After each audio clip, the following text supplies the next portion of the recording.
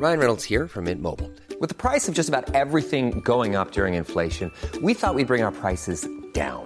So to help us, we brought in a reverse auctioneer, which is apparently a thing. Mint Mobile Unlimited Premium Wireless. How to get 30, 30, bit to get 30, bit to get 20, 20, 20, bit to get 20, 20, bit to get 15, 15, 15, 15, just $15 a month? Sold! Give it a try at mintmobile.com/switch. $45 up front for 3 months plus taxes and fees. Promo rate for new customers for limited time. Unlimited more than 40 gigabytes per month. Slows full terms at mintmobile.com. I'm Sandra, and I'm just the professional your small business was looking for. But you didn't hire me because you didn't use LinkedIn Jobs. LinkedIn has professionals you can't find anywhere else, including those who aren't actively looking for a new job, but might be open to the perfect role, like me. In a given month, over 70% of LinkedIn users don't visit other leading job sites. So if you're not looking on LinkedIn, you'll miss out on great candidates like Sandra. Start hiring professionals like a professional. Post your free job on linkedin.com/achieve today. There's never been a faster or easier way to start your weight loss journey than with PlushCare. PlushCare accepts most insurance plans and gives you online access to board-certified physicians who can prescribe FDA-approved weight loss medications like Wegovy and Zepbound for those who qualify. Take charge of your health and speak with a board-certified physician about a weight loss plan that's right for you. Get started today at plushcare.com/weight loss. That's plushcare.com/weight loss. plushcare.com/weight loss. Hi, this is Zibby Owens, and you're listening to the award-winning podcast, Moms Don't Have Time to Read Books. I'm also the host of Moms Don't Have Time to Lose Weight, and I'm the editor of the anthology, which you should run out and buy, called Moms Don't Have Time to, a Quarantine Anthology. All proceeds of that book go to COVID-19 vaccine research. And I'm the editor-in-chief of Moms Don't Have Time to Write, a new publication on Medium, and we're accepting submissions, so please send your personal essays there. And if all that isn't enough, you can follow me on Instagram at Zibby Owens, and my website is zibbyowens.com. Okay, now back to this amazing podcast. Thanks so much for the Raising Adults podcast, Future-Focused Parenting. Raising Adults is grounded in the future-focused parenting philosophy, start with the end in mind. The co-hosts, Kira and Dina, are both parent coaches, doulas, and moms with a collective background in education, mental health, childbirth, child development, and more. They're all about helping families find the why behind the how, helping them parent with a strong intention, being proactive instead of reactive, and preventative instead of diagnostic. Understanding your why helps you do what is best instead of what is quick or easy. They talk about a large range of topics, coming at each of them with a long-range view, and they know parents are busy, so episodes are short, about 30 minutes long. All of their ideas are customizable because they're all about finding your why, which is unique to every family, and they laugh a lot and are dynamic hosts who make you feel like you're sitting down to coffee with friends. Check out Raising Adults, the podcast. You can follow them on all major platforms, podcast platforms, and on Instagram and Facebook at Future Focused Parenting or futurefocusedparenting.com. Michaeleen Doucleff is the author of Hunt, Gather, Parent: What Ancient Cultures Can Teach Us About the Lost Art of Raising Happy, Helpful Little Humans. Michaeleen is a correspondent for NPR's Science Desk. In 2015, she was part of the team that earned a George Foster Peabody Award for its coverage of the Ebola outbreak in West Africa. Prior to joining NPR, Doucleff was an editor at the journal Cell, where she wrote about the science behind pop culture. She has a doctorate in chemistry from the University of California, Berkeley, and a master's degree in viticulture and enology from the University of California, Davis. She lives with her husband, daughter, and German Shepherd Mango in San Francisco. Welcome, Michaeleen. Thank you so much for coming on Moms Don't Have Time to Read Books to discuss Hunt, Gather, Parent: What Ancient Cultures Can Teach Us About the Lost Art of Raising Happy, Helpful Little Humans. Thank you for this book. Oh, thank you. Thank you for having me. And thank Rosie for going on this world tour with you to help other parents destroy their own kids. So... Yeah, I think she probably had the most fun of all of us with the book writing. So, oh my gosh. How old is she now? She's 5. She's in preschool right now. Yeah. Oh my gosh. Well, she basically wrote a book at age 5. So that's pretty cool. I mean, it's really interesting because I travel a lot for my job, and it started to be this time when I was writing the book proposal, and she was starting to get mad at me. She was like, well, why aren't I going with you? And I was like, all right, you come with me and we'll do this thing. And so it was her idea completely to go. So, wow. Well, that's your first lesson in parenting, right? Yeah, exactly. You got to take their ideas. Like they have good ideas. Like sometimes they're like totally off their rockers, but every now and then she comes up with an idea and I'm like, wow, like that's a really good idea. And before I wrote the book, I wasn't listening at all for those things. I was just ignoring basically everything she said. So wow. Even still, I don't know that I can barely bring my kids like, in the car for an hour, let alone, all these other concepts and everything. Well, I have to say the first trip to the Yucatan was like a hot mess, like a hot mess. And by the time we went to Tanzania, she had really, like, it kind of works with what I talk about in the book, like just practice and training. Like it really, she got so much better at it. And yeah, okay, wait, maybe in case people don't understand what we're talking about. Sorry. I kind of just jumped right in there. So why don't you explain the voyage you and Rosie went on, why you did it, and what you learned, and that will basically be a book synopsis. So while I was on assignment for NPR, I'm a correspondent there. I was sent down to the Yucatan to a small Maya village, and I was doing a story about attention and children's attention.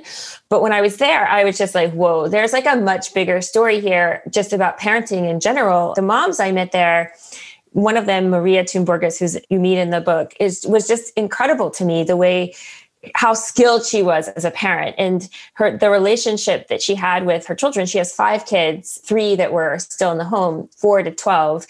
But she just had this relationship. She has this relationship with them there's very little resistance. There's no yelling or screaming or negotiating. She's very calm, but she's also very confident. So she's clearly like in charge. And then yet the kids across the whole village, the kids are just incredible, like very kind and generous and super, super helpful. So the third day I was there, Maria's oldest daughter, who's 12, Angela, she was on spring break and she had stayed up the night before watching a movie and she was sleeping in, and she woke up around 11 and she walked past me and her mother in the kitchen, this strange white woman in the kitchen. And she didn't say a word. And she just started washing the dishes from breakfast, like completely, nobody asked her to do it. And of course I was like, what just happened? Like, oh my God, that's incredible. And Maria wasn't even very surprised at all. And she told me like, she's 12. She at this age knows what she needs to do. And so she does it. She's like, it doesn't happen every day. And I left there like just completely like stunned. I was like, I want to raise a child like that. My child at the time was 2 and she was just like a complete hellion. It was just like, there was just constant yelling and screaming. So I tried to read about it in parenting books and I could find very little.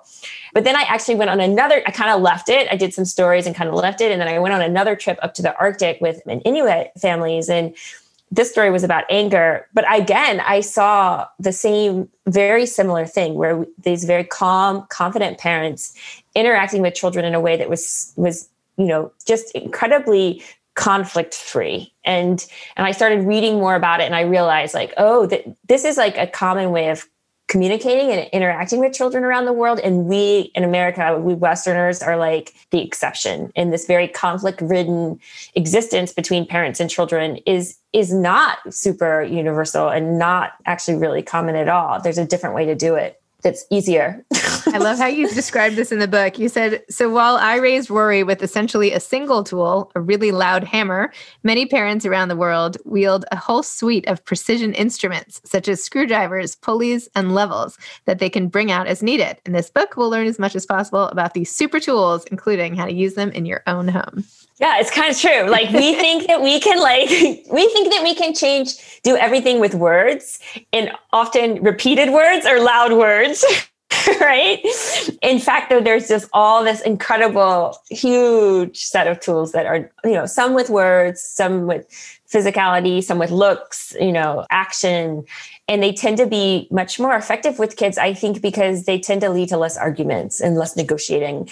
I talk about the look in the book. So this is super common around the world, that parents can just like shoot a look at a child, like across the room, and the kid like knows exactly what the parent thinks. And it's actually easier than you can imagine. Like once I do it, like Rosie knows. Like we were in the grocery store once and she picked up the candy bar and I just shot her the look and like she just like dropped it. Hey, show me the look. Do it right now so I can practice doing the look on my own. I mean, you just have to channel all the anger you have to him, like, oh yeah, just like or big eyes. Okay. I mean, you just put like whatever you're going to say to them. Like, I would say like, no way, sister, drop that candy bar. And just, this is way more than a look. This is a full on face shapeshifter. Yes, exactly. Yeah, it's like, it's as if a child says, what does an angry face look like? The face that a child would make themselves. Yeah, exactly. Right. Especially if it's from a distance, you want to like, but I'll even give them to my husband now. Like he'll say something. I'll just be like, and he knows, and he can't, the thing is you can't negotiate with a face, right? You can't really talk back to it because it's not talking to you. Interesting. It's so funny because my husband is the stepdad to my 4 kids. So before he even met them, he's like, yeah, when I was growing up, my dad would just give me a look and I would know. And I was like, yeah. What are you talking about? and so he like tried that a few times on my kids, like, this look, and it did not work at all. It did not fly. They were like, why is he looking at me like that? Like, what on earth? So maybe you have to start it really early. Like, is this something you can actually add in? Because once you've already, spoiled them with like, the yelling or whatever other tactics you have. What do you think? It's interesting. That's very interesting. I wonder if it also has to do with who gives the look. Yeah. Like how much power you wield over them, or the history. It definitely works with adults. I tried on my mom too. I think the thing is I think kids are, besides the look, I think kids are there's good evidence in psychology and that kids are built for nonverbal, especially younger kids, are built for nonverbal communication, right? There are a lot of words can be like, we think they're understanding us, but I don't think that they do, especially when they're little, right? We say all this stuff to them and we try to, like I say, we try to like have this logical conversation where I'm trying to explain, electricity and why you have to close the refrigerator door and like, all these really complex things to a 3-year-old. I mean, like how is she going to get that? One of my friends says, yeah, we like have these conversations with them, like as if they're like, 30, but then we want like to give them a plastic knife to cut something with, or like, so we treat them very like this weird, we kind of have it flipped around. Like I say in the book, we underestimate their physical abilities like hugely. That is something that I think could really change a relationship if we start to have a little bit more confidence in their physical abilities. And yet we really estimate their emotional abilities and their like intellectual abilities, their abilities to control their emotions. And so I think all the verbal input is one of those things where we're overestimating kind of their mental capacity to understand it and then act on what we say. I remember when I had really little guys, some expert saying, you're going to say like, don't put this there, but and all they're going to hear is sink. Yes. Like they'll hear one word that you say. Yeah. So I try, although of course I forget, to think about that when I can hear myself. It's like when they ask you like, what does this word mean? And I'm like, well, irony really means like, and I go off and they need one word. They're like, we're done, right. Mom. Like, that's enough. Got it. Right. Yeah, exactly. And I think that that's another really good tool that I think you can definitely add in. I think you can add in all of them, but I think you can add in is the action tool of like just doing what you want them to do, or just like instead of like, okay, it's time to take a bath. Okay, 5 minutes to a bath. Okay, it's time to, okay, now we're going to take a bath. Like just kind of all this like lead up to it. Are you ready to take a bath? Do you want to take a bath? Like I saw one of the moms when we were in the Arctic, she just went and drew the bath. And then the 3-year-old just walked into the bath, right? There was no lead up. It was just like, why am I I know why I'm doing it, but it's like, why do we don't need to do all this narration. Kids are built to do what we do. We just don't give them the opportunities really, I think. So it's more than modeling. It's basically just like, but like, I don't know, because if I run the bath, sometimes they don't even end up in the bathroom at all. Do you know, like? Well, then you start to wonder, like, do they need to take the bath? Well, right. Yes. I've actually been wondering because one of my kids has been like, I don't think I need to take a bath every day. I'm not that dirty. Why can't we do every other day? And I don't really have such a great reason. Like, no, there's no reason. In fact, if you look at the science behind it, this gets to this idea that we do all this stuff that we don't need to do. that like somebody has convinced us that we need to do all this stuff. Like bath is a great one. And actually, if you look at the new science on skin and everything, it's really hard on your skin to take a bath every day, and like, especially if you use soap. And so one could argue that it's like healthier not to, but there's a whole list of things that we do that we think like that good parents do, and that like nowhere else in the world people have ever done this. And throughout history, we didn't do it. Western European Americans, European heritage people didn't do these things. And now we feel like if we don't do them, we're like a bad parent. So Rosie, after we went on these trips, she was. Many of us have those stubborn pounds that seem impossible to lose, no matter how good we eat or how hard we work out. My solution is PlushCare. PlushCare is a leading telehealth provider with doctors who are there for you day and night to partner with you in your weight loss journey. They can prescribe FDA-approved weight loss medications like Wegovy and Zepbound for those who qualify. Plus, they accept most insurance plans. To get started, visit plushcare.com/weightloss. That's plushcare.com/weightloss. Hiring for your small business? If you're not looking for professionals on LinkedIn, you're looking in the wrong place. That's like looking for your car keys in a fish tank. LinkedIn helps you hire professionals you can't find anywhere else, even those who aren't actively searching for a new job but might be open to the perfect role. In a given month, over 70% of LinkedIn users don't even visit other leading job sites. So start looking in the right place. With LinkedIn, you can hire professionals like a professional. Post your free job on linkedin.com/achieve today. This episode is sponsored by BetterHelp. Sometimes we all have stuff we need to get off our chests. Even if we don't think it's interfering with our daily life, there are some things you just haven't processed, be it grief or trauma, eating disorders, anything. It might be time to work on those things, and I have a solution for you. Therapy. Online therapy by BetterHelp. It's designed to be convenient, flexible, and suited to your schedule. I took the brief questionnaire online where there were, 20 questions. It didn't take long at all, maybe 3 minutes. And then I got matched with a therapist who could help me work on whatever. I picked trauma because even though it happened in 2001, I am somehow still not over the loss of my friend on 9/11. And it is what it is. BetterHelp is going to help, and I am so excited, especially because with my special code, instead of $80 a month, it is 10% off, $72 a month, which is so much less than traditional therapy, and you'll get a perfect therapist for you. There are 35,000 therapists to choose from, so you'll find the right one. Get it off your chest with BetterHelp. Visit betterhelp.com/momsdon'thavetime today to get 10% off your first month. That's BetterHelp, HELP.com/momsdon'thavetime. Oh, right around age 3.5, I was just like, all right, it's up to you when you take a bath. I don't care. And like, sometimes she's kind of stinky and I'm like, I think you're kind of stinky. You should take a bath. And she's like, yeah, I am kind of stinky. I should take a bath, but I cut out like 90% of the stuff that I felt like I needed to do. And what that did was it like cut down on conflict, right? Because I wasn't trying to force her to do all these things. But and there's a lot of good evidence for this. It teaches her the initiative.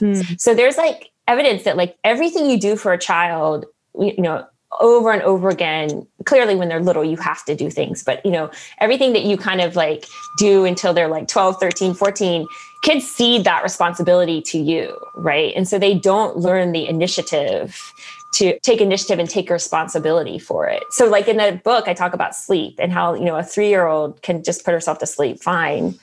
And one of the psychologists told me, it's like, because the parent has never taken that responsibility for the child.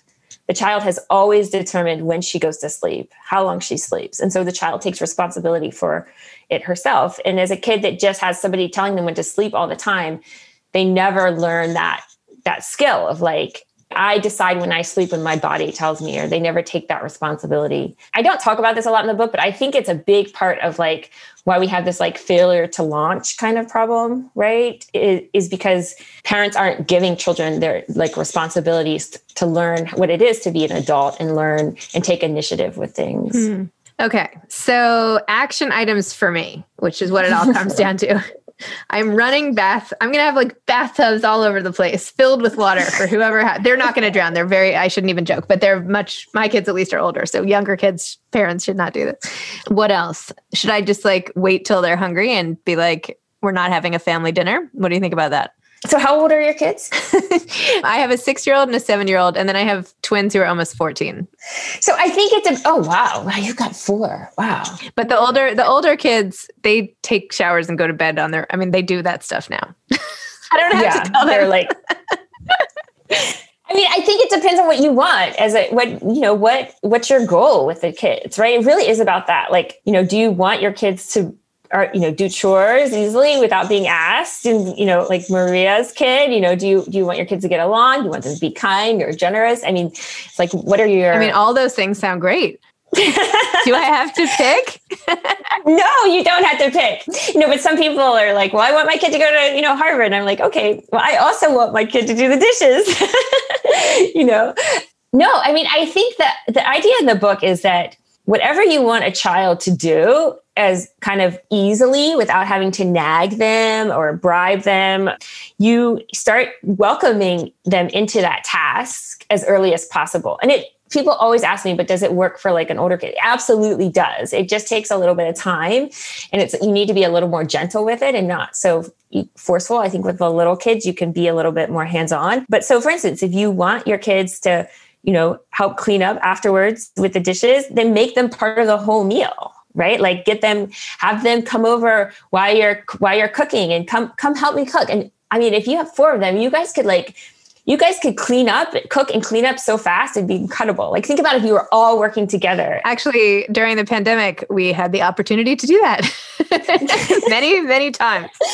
Did it work? Was it good? Yeah, we had like the chores going and, everybody was doing something. I'm like, they like want to play with me after dinner. And I was like, I could do all this, but you're going to have to wait like 5 times as long, basically. If we all do this, I'll be ready to play with you really fast, so. Yeah, that's exactly what one of the My Mom says in a study, like, things get done so much quickly when we all work together. And that's exactly what you need to do is like, instead of, I think we tend to like break things up into like, okay, now on Tuesday, it's going to be your turn to do this. And on Thursday, it's your turn to like make the bed and like these. But if you actually want kids to want to do it and enjoy doing it, then you've got to like all do it together. So like the emphasis on like a shared responsibility. So just like you say, like we all clean up together the dinner and we'll get it done faster.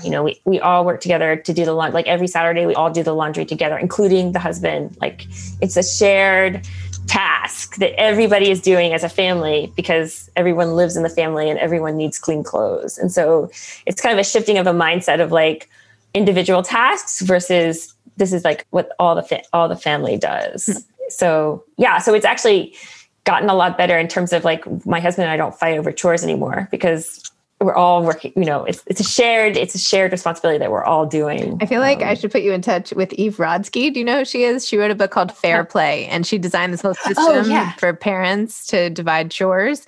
But you're both essentially saying the same thing. To not fight about something, someone has to just have the responsibility for it, start to finish. So like, if I'm going to tell a kid that bath time is up to them, they can bathe when they want, as often as they want. They can decide when to turn it on and drain it and whatever. And I'll like never bother them about it again. My fear is that they're just not going to do it.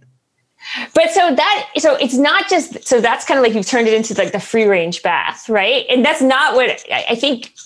That's not what I'm saying. There's somewhere between, right? So it's this idea that like, one way we think is like, okay, every night before it's like this very strict schedule. And then the other way is like, okay, I'm just going to have anything to do with it. And I think what I'm arguing in the book is that there's actually some other way where it's like the child decides, but you can still guide them. Mm-hmm. Right. So, I mean, we're talking about baths, but this could be anything, right? Like from, hitting the sibling to like whatever, right? Where you're not taking the choice, or at least the sense of choice, away from the child, but you're not also ceding complete responsibility to the child. So it's like me talking about, okay, you're kind of stinky. I think you need to take a bath, and if I really wanted her to take a bath, I would be even heavier with it. Like, I'm going to go draw the bath now. You need to get in the bath. And then or I'd just go draw the bath and then like take her hands and walk her to the bath. Right. So I think that's we kind of swing between these two, like very strict micromanaging and like very free range. But I would argue that most of the world sits between, where it's like the child is involved in the decision and involved in it, and you're paying attention to what the child's doing, but you're also have some goal in mind, right? And that the two goals are like trying to meet here in the middle. I don't know if that makes sense. It makes sense. I like it. I do. I like it. I think with each subsequent kid that I've had, I've become more like that than I was in the beginning. Interesting. Yeah. Because it's like less conflict. Yeah. And just like, I don't have time. Yeah. Like the other night, my littlest guy, he just would not put on his clothes and he would not eat dinner. And I was like, well, I've got to, like, we all have to eat. Like, I can't, in the olden days, I would have been like on the floor and trying this tactic and this, and I would be sitting with him and I would be like bribing him and I would be like, getting upset myself. I would be like, and I would like ruin the whole dinner. Right. And this time I was like, I'm going to sit and enjoy the dinner with my other kids. Like, who cares? He's going to miss it. And I guess if he's really hungry, he'll eat later. And, Right, exactly. You've like weighed the consequences of it, right? Like, and one of the moms in Alaska told me, she's like, just go to the relationship. Like, always think of the relationship. Like, how is this going to affect my relationship with my child and the relationship with the family? Right. And so if you made this big deal and had this big argument, was that going to help things? Would that help the relationship? No. Right. Like, I think sometimes we get these like blinders on because we think we have to do these things. We have to all sit at the table. We have to all take a bath, and we sacrifice like peace and we sacrifice time. Yep. When we don't really need to, right? And P.S. at 8:00, we were trying to eat at 6:00 and I ignored the whole thing. And he like sat, with no clothes on, like in the next room, like having a fit about it. And then like maybe half an hour later, he put on his clothes. And then by 8:00 that night, he was like, I'm hungry. I'm like, oh yeah, you ready for dinner? And then he ate the dinner. Oh, so you saved it for him. That's perfect. Yeah, I saved it. I didn't feel like it was for, I felt like I did a terrible job as I have like a naked child, like writhing on the floor. And, my husband's like, I'm like, just leave him. So I don't know. Oh, I think it sounds like a master class. Oh, thanks. What harm has it done? I don't, like the child's perfectly fine. And he came to dinner the next night. Like, it didn't happen again. It's not like it became a pattern, because that's always the fear, right? If I let the kid not to, I don't know. But it didn't happen again. So that's a very weird thing too, is this idea that like we're going to ruin them at any moment. Right. Like, or the window of opportunity is going to close. Like, oh, you have to do this before they're 4. Or when they're babies, it's like that, right? You have to do it before 4 months or they're never going to sleep by themselves, or like, this is crazy. I mean, that's just craziness that like nobody else ever on the planet thinks such things. It's very strange. Well, tell me for 2 seconds about the actual writing of this book. How long did it take you to write? Like, after you did all your research, and did you enjoy that process? I loved it. I think it's the best part of I love traveling, but I love writing. And it took about a year, almost exactly. I took a year off from NPR and we traveled a little bit before that. And then, about a year. And then I didn't realize how much work has to be done. Actually, like after you turn the book in, you probably know, like, I thought I was like, I turned the book in and I'm done, and it was like the opposite. It was like, I think I turned the book in and then it was like, okay, now I work more, but I went back to my regular job. So I don't have time either. I'm with you. I don't have time to deal with nakedness. It's like, fine, be naked, because and especially during the pandemic, I had very little, if any, childcare. So it was, while I was writing a lot of the book, it was really hard, and I think that's when I really started doing the things in the book, was when I didn't have childcare and I still had to finish the book. And I was like, I can't parent the way like I've been taught to parent and still work and still still have my mind, And so I was like, I'm just going to have to really embrace what's in this book. Like, because I have to parent like 12 hours a day with this kid now and write and like walking the walk. Yeah. And I was just like, because I thought I was embracing it, but then I like realized I wasn't completely like at all, you know, like she's going to have to entertain herself and she's going to have to step up and make lunch and she's going to have to like do all this stuff. And it took a couple weeks. There was a lot of screaming at first, but she did it. You know, there was something on the other side, you know, of that screaming. And so that was a long answer to your question, but I loved it. I loved writing. How about you? Did you like writing your book? I love writing. I love any chance I get. What advice would you have for aspiring authors? You know, somebody told me that it's the best advice I think I've ever got was, you know, just go write. Like, I mean, right? Like there's the only way you're going to get better is to write enormous amounts. And there's so many places now to write. And so, you know, just start writing and start sending things to people, you know, figure out the place you want to write for and then write a piece and like send them to them. Like writing is all about, at least for me, is volume, right? The more like I will write like 4,000 words before I really understand what the chapter is going to be about. Like, you know, I have this kind of sense, but then I'll like I'll actually write my way into the point of the chapter or the real narrative structure of it and stuff, which sounds crazy, right? You have to have this real confidence in yourself that something's in there. But yeah, it takes time. I've been a professional writer now for like 11 years. And before that, you know, just trying, but it takes a lot of time. Wow. Well, thank you so much for like my parenting session. I really appreciate it. I don't know if I helped. You sound like you were a master. You're a master. You had the words masterclass and my parenting in the same sentence. And so that's it for me. Thank you. We'll see what happens at dinner tonight. Anyway, thank you. And thanks for the wonderful book and for all the journeys you went on to help the rest of us and get us out of our own heads a little bit and back out into the world. So yeah, exactly. Like if it doesn't feel like it's worth it, it's probably not worth it. Forget it. Naked dinners all around. Naked dinners all around. Thank you so much. Okay, thanks so much. Bye-bye. Okay. All right. Bye. Thanks to Kira and Dina for sponsoring our episode with their Raising Adults podcast, futurefocusedparenting.com. Thanks for listening to this episode of Moms Don't Have Time to Read Books. Don't forget to follow me on Instagram at Zibby Owens and at Moms Don't Have Time to Read Books. Also sign up for my newsletter at zibbyowens.com and sign up for my virtual book club and meet lots of authors on Zoom every other week. Thanks so much to Steve and Ryan at Texture Sound for the sound editing. And thank you to Morning Moon Productions for providing this fantastic intro and outro music.